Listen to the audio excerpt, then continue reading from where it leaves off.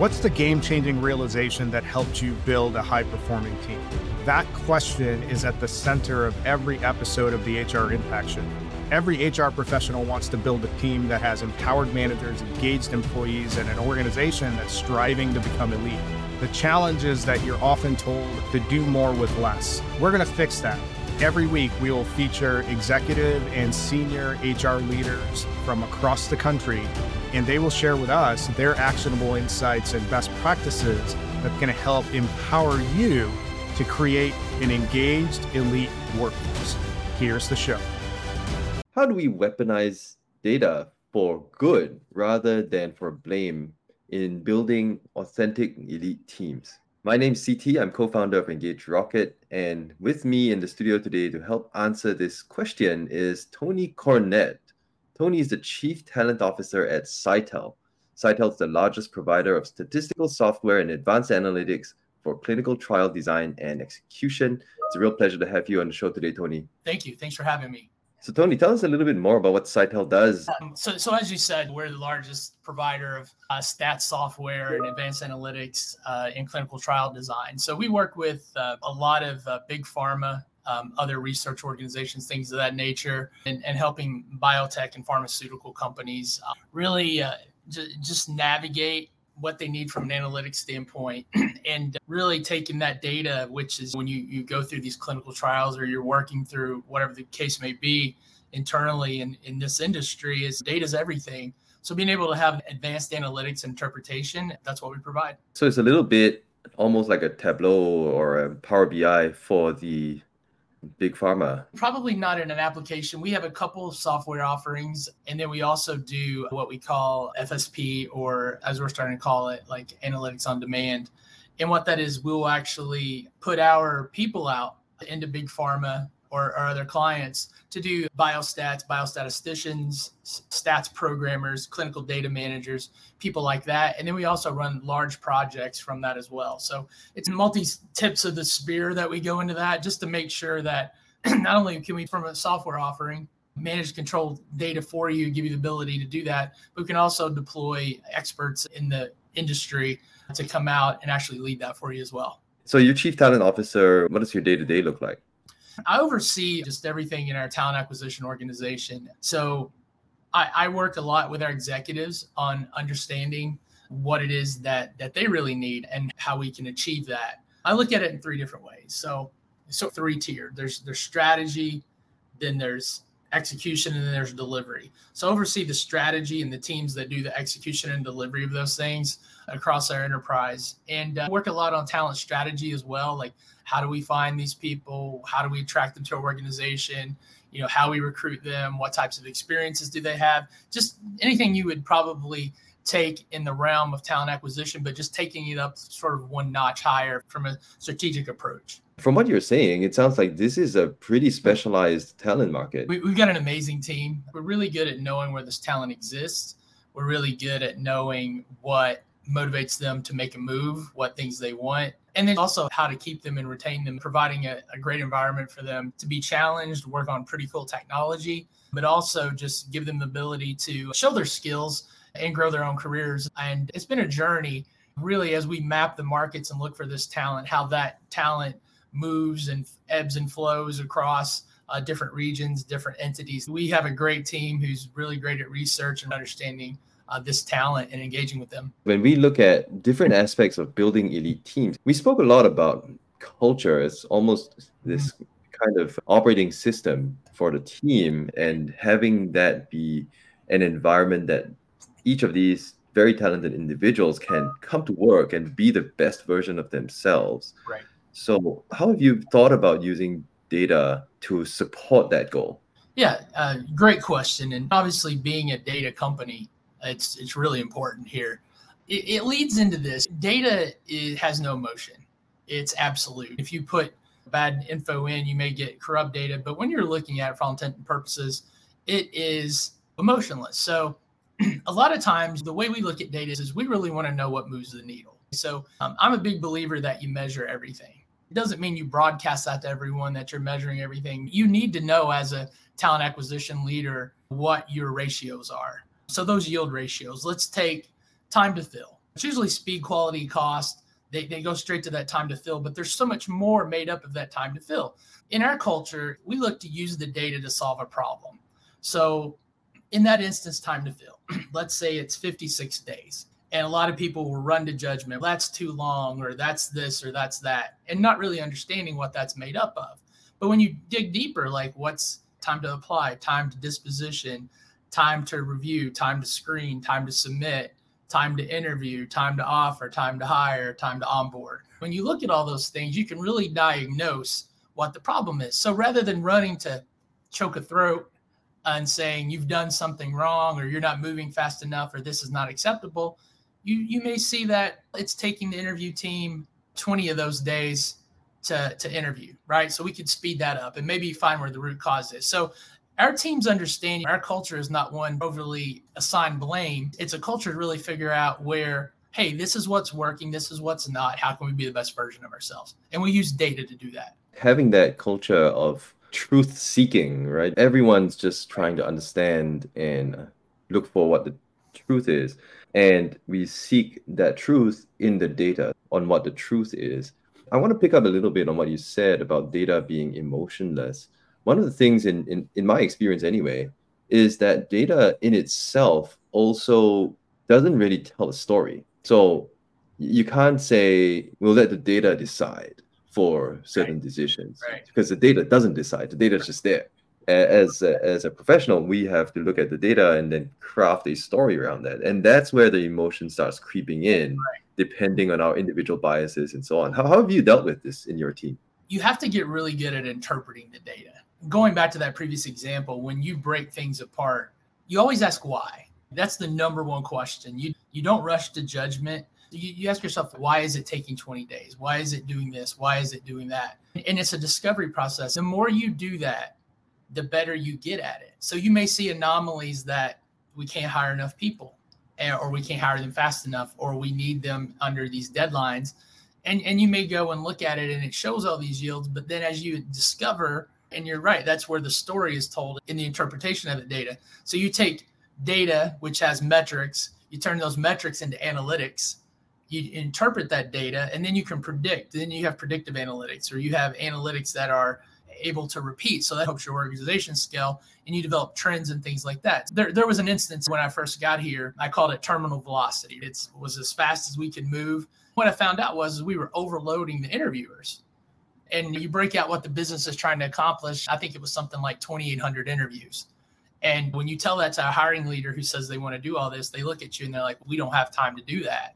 So what are we going to do? How are we going to be more efficient around that? And that's where your value comes, because you've interpreted it, you've used data, you've made a logical decision, you've explained it well, and then you get buy-in from people to support and work with you on that initiative. So you don't have like recruiters going against HR business partners and HR business partners going against hiring managers and all these things. You have this collective ecosystem where everyone can work harmoniously because you're focused on solving problems, not assigning blame.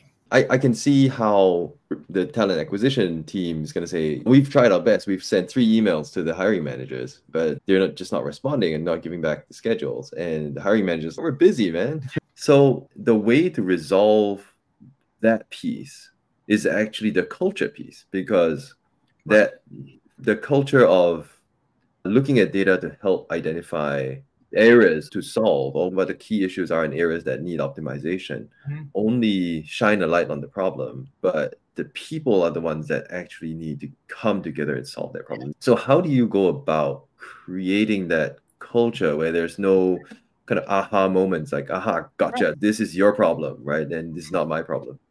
You have to create a culture of transparency. And when I say that, it's good and bad. You've probably heard, if you treat people like adults, they behave like adults. And if you treat them like children, they'll behave like children. You got to be very transparent in that culture. And what you do by that is you create a safe place, because you're allowing people to make decisions based upon the information that they receive, rather than telling them what they're going to do and dictating certain things. So I think it creates a very safe place. And then also, as a leader, leaders create other leaders. They don't collect followers. That's why you have to be really careful with data in that culture.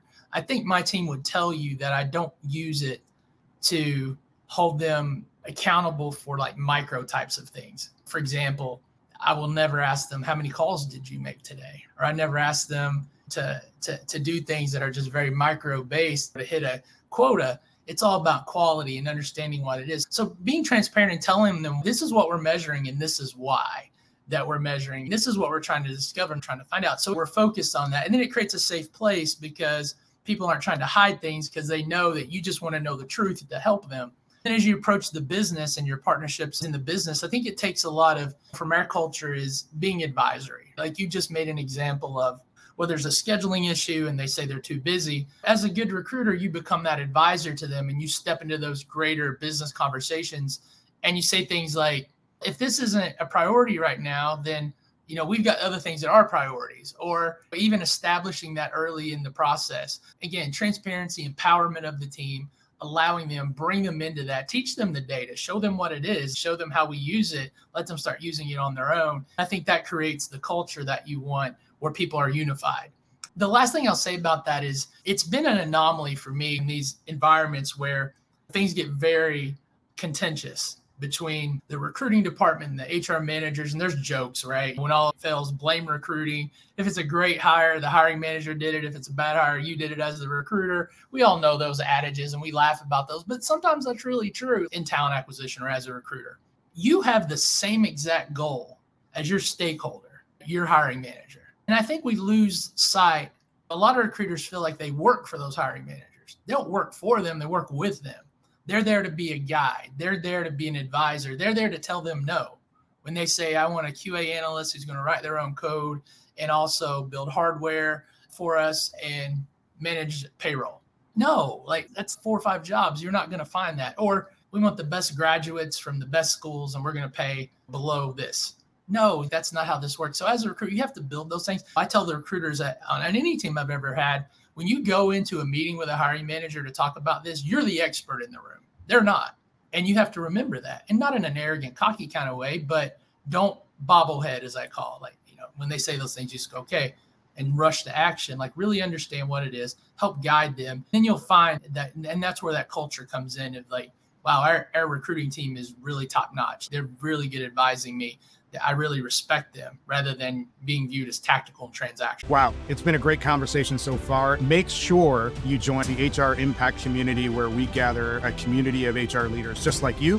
This is a space where top people leaders share actionable insights and practical playbooks. Sign up today as a member for the community. Get updates on the latest HR resources and exclusive event invites. You can join the community at www.engagerocket.co/HR Impact. And now, back to the show. Once candidates join the organization, that's where it starts getting a bit messier. Because I think one of the great things about recruiting is that you've got a nice funnel, right? So you can see stage to stage. It's pretty operationalized. You can see the metrics very clearly.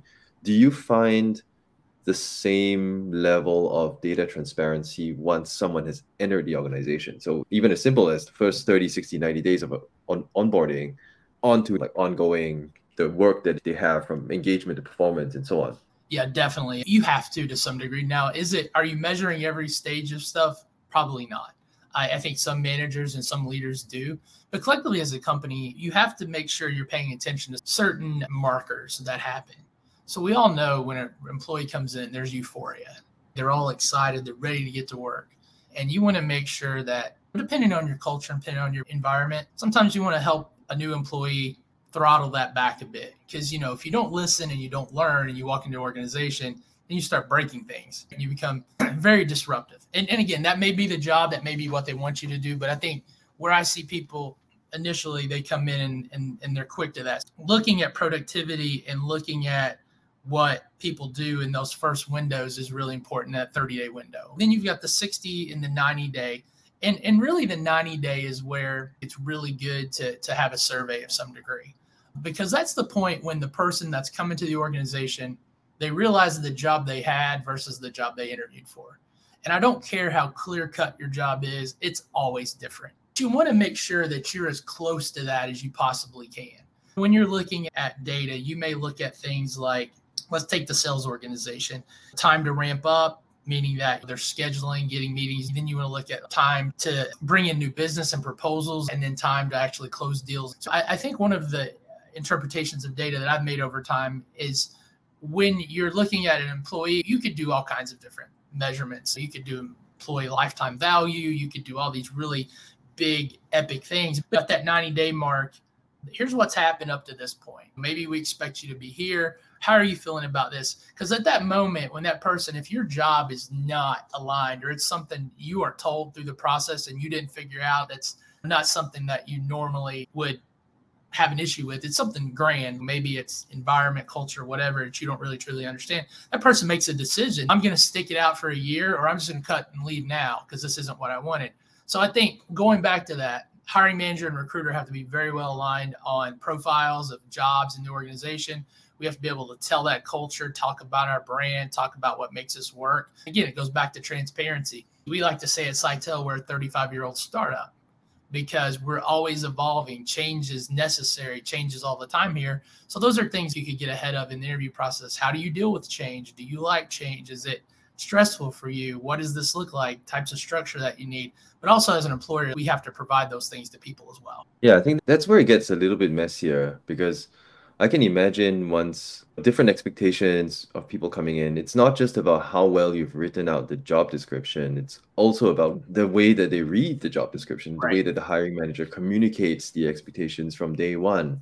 It's the way that the recruiter might have communicated those expectations in the pre-hire phase. And after those 90 days, the organization might also realize that this guy's got strengths in a different area, and maybe we need to evolve the job a little bit to cater for those strengths of theirs. It's really dynamic. And I think what I'm taking away from this conversation is having that culture of transparency, having that understanding that we're all working towards the same goal, and laying out what are the metrics that matter to us as a team and as an organization. How are we going about collecting those metrics? If you were advising another chief talent officer in another organization on how do you build this kind of culture around a data-informed decision-making, how would you advise them to start? What are some of the steps that they could take? You used a really great term, measure what matters. And you have to be strategically aligned to your organization. I know that word strategic gets used a lot and used the wrong way, but really what it means is, what does the business want to accomplish? And as the leader of the recruiting talent organization, what do I need to show? What do I need to deliver? So I think you have to get aligned on that through the gate. So whether you're interviewing with the company or you're in your role and you want to start over and reboot yourself, get with your executives, talk to the highest level, talk to your CEO, ask them what their vision is, ask them where they see this, why they need this talent, be able to ask those questions. And then the second part is when you start using data, I like to use this statement for myself. Leaders lead other people and they create other leaders. They carve out space. They give people the enablement and the ability to run and learn and grow. Managers or micromanagers, they count things because they can't lead people. So don't have micromanagement through metrics. Make sure that you use extensive data and metrics, but don't use it for evil, as I would say. You're going to monitor performance. You're going to look at number of candidates interviewed, time to fill roles, cost per hire. And these metrics are valuable, but excessive focus on them without considering like quality of hires or the complexity of the process or the roles, it can put a lot of pressure on your team in a bad way. And so be aware of data-driven pressure. If you're in a company that relies on data like Sitel does and metrics, you have to realize that can create a really high pressure environment where you're asking people to hit unrealistic goals and quotas, and that'll lead to burnout and your quality will go down too. And then temper all that with reasonable expectations. Don't be unreasonable. I see some companies, they may misuse data to set these unrealistic expectations for recruiters or anyone by comparing their performance to industry benchmarks that or competitors, which takes out the unique challenge of your company and your constraints. So be aware of those things and then just be transparent. Tell your team what you're measuring, tell your leaders what you're measuring, and let them know at any time you can go deeper. So for me, I know what really turns the needle here is speed, quality, and cost. But speed isn't necessarily time to fill. It's all the pieces in that. Quality is quality of candidate, quality of hire, measuring that, and then cost, like cost per hire. Those are really important things that this organization wants to know. I'll be asked numerous times during a week, hey, how's this looking? Or where's this at? And what's that do?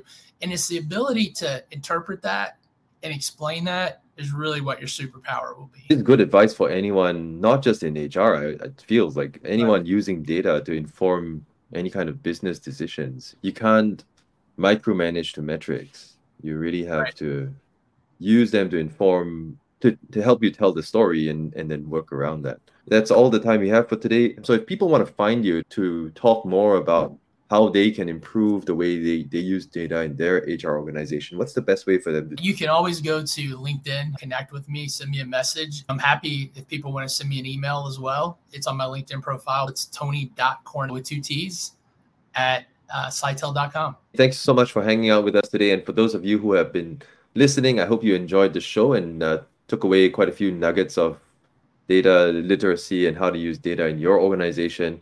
Tune in next time on the HR Impact Show for more wonderful insights like what Tony shared today. Thanks so much for listening. I've been CT. I'll talk to you soon. Thanks for listening to this episode of the HR Impact Show. We hope you liked the conversation. Don't forget to continue supporting us by joining the HR Impact community. You can find the community at www.engagerocket.co/HR Impact.